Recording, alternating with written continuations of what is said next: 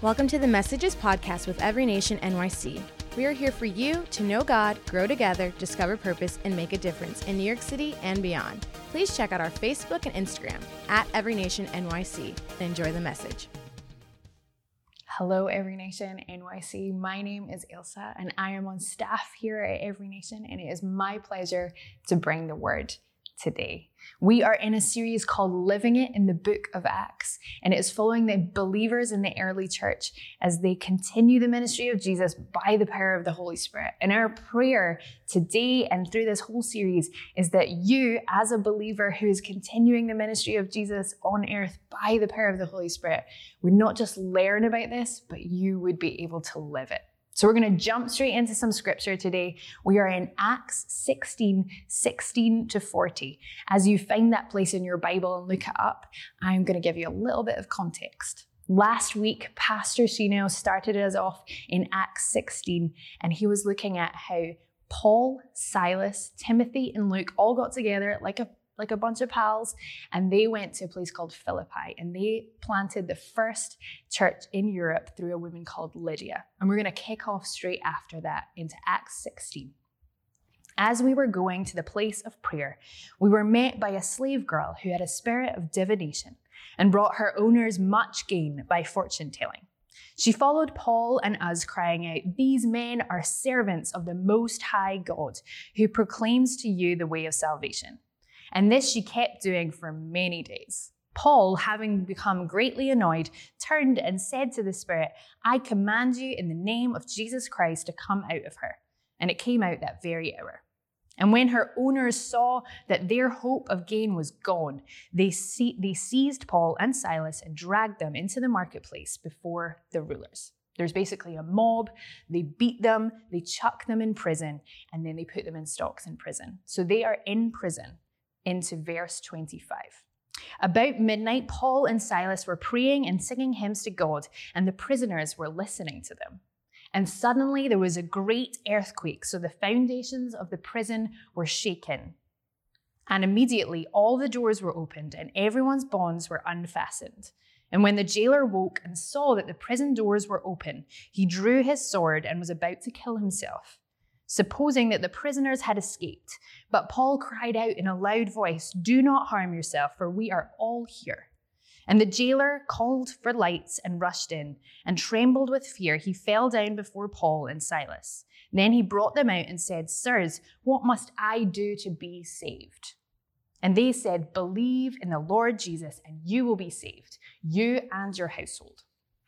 And they spoke the word of the Lord to him and to all who were in his house. And he took them the same hour of night and washed their wounds, and he was baptized at once, he and all his family. And then he brought them up into his house and set food before them. And he rejoiced along with his entire household that he had believed in God. There's a bit of back and forth where the police come to say to Paul, you can leave now. And Paul's like, "I'm not leaving in secret. You're going to have to give me something more." And then it goes into verse 39. So they, this is the magistrates, came and apologized to them. They took them out and asked them to leave the city. And so they went out of prison, visited Lydia, and when they had seen the brothers, they encouraged them and departed. Let's pray. God, I pray that you would open your word and you would use this word to speak to our hearts today. Wherever people are watching this service from, we pray that we would do more than just learn today, but we would be transformed in your word by your gospel. In Jesus' name, amen. One of the books that my children used to like when they were a little bit younger is called We're Going on a Bear Hunt. Now, if you've never read We're Going on a Bear Hunt, the basic premise is this. There is a dad who takes 3 children, one of them's a baby, and they go hunting for bears. They come across several obstacles, and they have the same refrain, which is, "We can't go over it, we can't go under it, oh no, we've got to go through it." Now, as a woman who has read this book too many times, I have had a couple of issues with it. The first is, how come a dad is taking their baby through a river? Like, they literally go through a river. And the second is, why does he not just go round it? Like, they're always having to go through these hard things, just go round it. And then, at some point in the middle of 2020, this book started to hit a little bit different. So when my son could no longer go to school and Zoom school started, and it was 5 hours of something that he really didn't like, we couldn't go over it. We couldn't go under it. Oh no, we've got to go through it.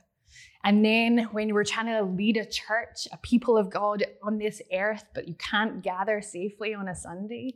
Oh no, we can't go over it. Oh no, we can't go under it. We've got to go through it. And your pandemic, whatever kind of flavor that came with, isolation, continual racial trauma, losing your job, worrying about what's going to happen next, just a general anxiety. I feel like we all learned that, oh no, we cannot go over it. We cannot go under it. Oh no, we've got to go through it. And today's passage, today's text with Paul and Silas is a time where they had to go through it. They went into prison and they had to go through that moment. But what I am hopeful for today is that we can see that they did not go through it alone, and they have a perspective as followers of Jesus where he gives them practices. So they have practices in their prison, they have purpose, and they have a promise. And we, as followers of Jesus, whatever our world looks like right now, whether we still feel in it or we feel like we've emerged out of it, whatever it looks like, we also are given practices, a purpose, and a promise. The first thing we see with Paul and Silas in prison is they rely on practices. They have just been through mob violence. Like, they basically cause a riot in Philippi.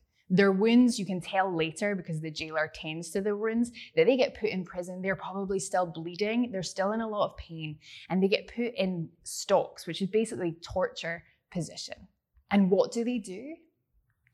They sing and they pray. They worship and they pray in prison, in pain.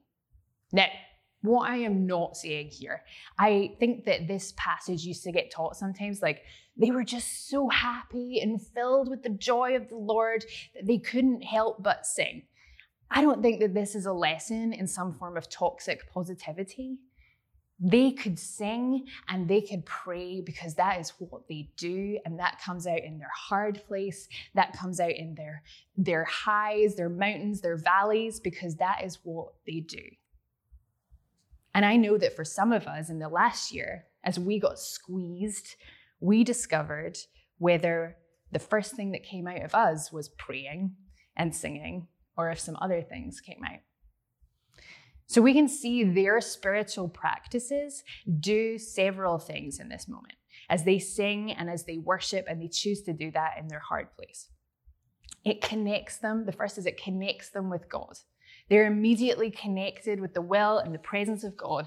The presence of God probably fell in the prison, a place that was definitely not designed to hold the presence of God, but he fell there because they immediately, the first thing that came out of them was spiritual practices. The next thing is it releases the miraculous. The whole foundations of the prison shake just after they pray and they sing at midnight in prison. And the last thing we see it do is it is a witness of hope to the others in that prison. Those prisoners are listening to them. They are listening to them process their pain, and they're like, who are these people and how can they do that? Maybe in the last year, you've found that you don't really have spiritual practices anymore. If we're being honest, we can't remember the last time we read our Bible. We're not sure the last time we chose to pray. We've maybe listened to some worship music, but that's probably the extent of it. And I think that it's good to be honest in this moment, because we have to be able to see that when we got squeezed in that last year, when we were in a hard place, what came out? We still have this opportunity to be like Paul and Silas, to have those practices there for when we're in that hard place. Recently, I had the privilege and honor of being at Favor's wedding. Favor is our prayer director, a fellow member of the SLT, and she had the most beautiful wedding. It is incredible. But as she walked down the aisle, she walked down to the aisle to that song, You Have Been Faithful All My Life. That one. Can't remember what it's called. I never do. Anyway, halfway down the aisle, she stopped and she worshiped Jesus to that song because he has been faithful in her life. And the reason that Favor can do that in the middle of her wedding service, and the reason that we all cried as she did it, was because Favor has been through and has been crying that cry of his faithfulness through all her times, her ups and her downs. And Favor has chosen to prioritize time with Jesus over a time with anything else. And she has taken that time, I don't even know what time she gets up in the morning, to pray, so that is what comes out of her in her highs, that is what comes out of her in her lows, and that's what comes out of her as she walks down the aisle. And so today, as we're looking at this Paul and Silas, we have an opportunity to go deeper in our spiritual practices, to be like Paul and Silas. So that is what comes out. Paul and Silas don't just have spiritual practices. They don't just connect with God in that moment. They also have a specific purpose. On the surface, it doesn't look like they have a purpose. Don't get me wrong. They end up in prison because Paul got annoyed, which in some ways is good for all of us, right? He got weary of this girl following them around. And so he gets rid of the spiritual oppression in her life, and then he gets put in prison. It's also not a great plan in terms of church planning. If you're planning a strategic church planning plan, getting put in prison is not on it. So it looks like they are not in the plan of God. It looks like they've gone off-piste. It looks like they're just in a place of pain and injustice. But God uses them because even though it looks like that, they have freed an enslaved girl from her spiritual oppression. They have shaken a whole city's idols of money. They have given these prisoners an experience of the Holy Spirit that they would never have had. They get the jailer's whole household saved and brought to Jesus. And they are establishing the first church community in Europe. These foundations, there's a giant earthquake, and it obviously shakes the foundations in that moment. And this is the thing that puzzles me. There's the big earthquake. There's the power of God falling, the miraculous. And what do Paul and Silas do? They stay. Now, Paul and Silas's prison story here is number 3 prison break in Acts. This is the third one. It's becoming a thing. All the other guys, they are out of there. But Paul and Silas stay because they know that God is doing something bigger than their personal freedom in that moment. Now, we live in an age that has its own philosophies, and those philosophies are not necessarily the philosophies of Jesus. And one of the resounding ways that the narratives that we are supposed to have to win in this world is that we should escape all pain at all costs. You might be thinking, I don't see that. Where do we do that? You can see that in the many ways that we have invented to numb our pain. Anybody scrolling? That's a good pain number. We have so many ways. The ways that we call people to cut off toxic relationships, right? The ways, even parenting is there's a philosophy of you give the straightest path with the least pain for your kids to get to college, and that's you being a good parent. And so this philosophy that is in the water that we live with in our city, that we should escape all pain at all costs, really contrasts to what Paul and Silas are doing at this moment. They could leave, but they stay because they know there's something greater. They know that there is a greater purpose there. They know that their purpose is greater than the prison, and they know that their purpose probably resides in that prison, in that hard place. And for some of us right now, where you're sitting, what you're doing right now, you don't feel like you are in the plan that you wanted. You feel like it's gone off piste. You feel like you need more influence to be in the plan of God. It feels like it's just gone sideways. But God wants to remind you that even in those hard places, even in the places that look on the surface like they have gone wrong, even in the painful places, even though everything about our world is saying, get out of there, and you have to go through it, God is still moving. And that is a reminder there is purpose even in your pain.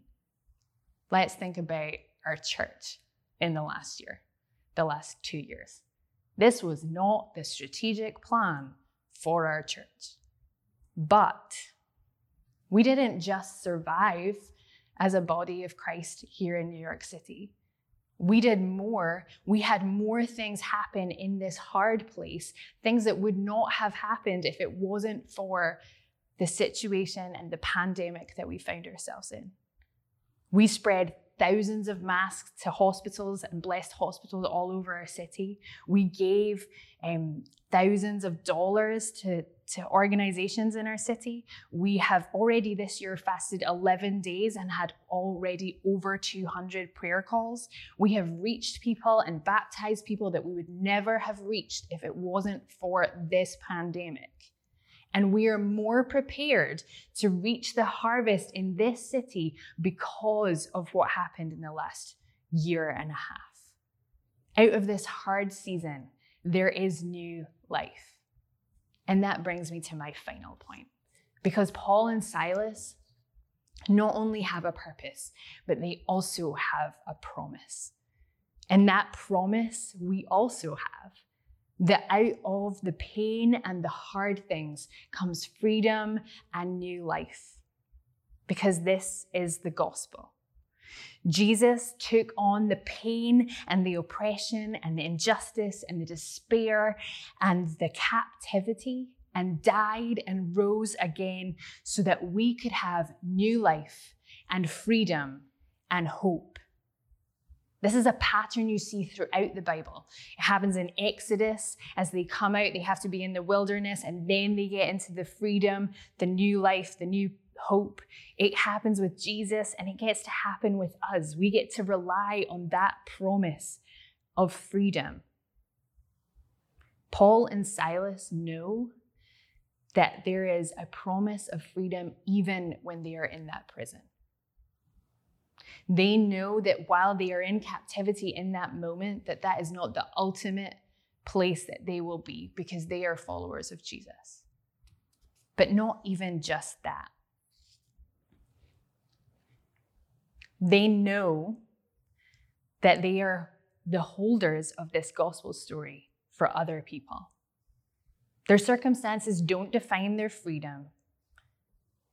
And ultimately, in this moment, they pay the price for the freedom of a girl, both spiritually and physically oppressed. They are in prison. They are paying that price for her. They can sing of the goodness of God in torture positions because they know the promise of freedom. And they can stay in prison to save a man who tortured them because they know the promise of freedom. Some of us today need that reminder that there is a promise of freedom, even in our hard place, even as we are having to go through it, having to be in a place of pain. That promise of freedom is the promise of following Jesus. Others of us, we need a reminder that we have a promise of freedom for other people. We are like the holders of that promise of freedom for other people. Some of us are fighting injustice, and we are asking, why is this so painful? Others of us are praying and crying out for the freedom of members of our family, and we're just wondering, why is this so hard?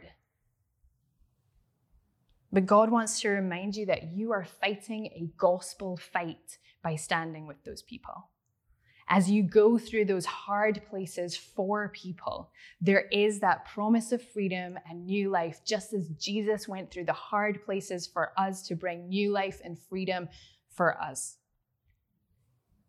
And church, as we are the keepers of this promise, as we get to walk with Jesus and minister in this gospel truth and promise of freedom, Let's surround one another. Let's support one another to walk that out in our different lives. Because our city that has just gone through a hard season needs a people who know this gospel truth, that know the freedom in Jesus. Because we can walk this city out of its hard season into a new season of hope and new life and freedom.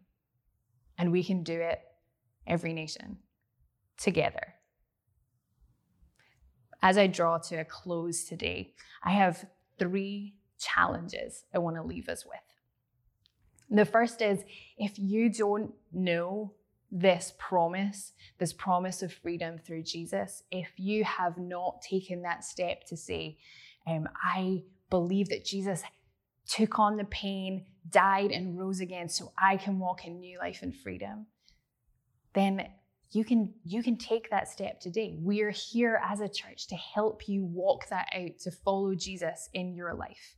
You could be like the jailer in this story who said, what does it take for me to be saved?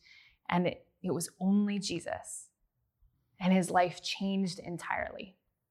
If this is something that you are ready to do, we want to help you today. And so all you need to do is text "I'm ready" to our number 844-962-3110.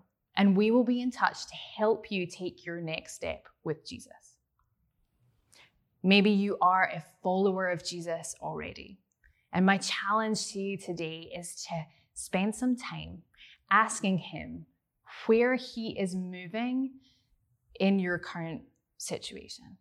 Maybe you still feel like you're in a hard place, or maybe you're coming into a new kind of season, but this is a chance to ask God where his purposes are in your season. Where can you be that keeper of the promise of freedom and bring freedom to people in your life, to people in your work, to people in your sphere, to people in this city? So I challenge you to ask him what he's doing and where his purposes are in your situation. And the third challenge is super practical. What can you do this week to have more spiritual practices and spend more time with God? Are there some habits that you can start this week that would keep you connected with God, that would allow, when those hard places come, that there is an outpouring of prayer and worship in your life? Now is the time to build those in for the future. I'm going to pray. Pray with me. God, I thank you that you are a God who died for us so that we can have freedom and new life and live it to the full. And God, I pray that you would be with each one of us this week as we look to see, even in the hard places, even in the places that seem like they are off plan in our life, what you are doing. God, we pray that you would plug us into your purposes, to where you're moving, to what you're doing in our lives and in this city. And God, we pray that we would find ways to just spend more time with you, that we would be more connected to you, that we would see more of your miracles moving around us in our day-to-day life. God, may your kingdom come in New York City as it is in heaven. In Jesus' name, amen.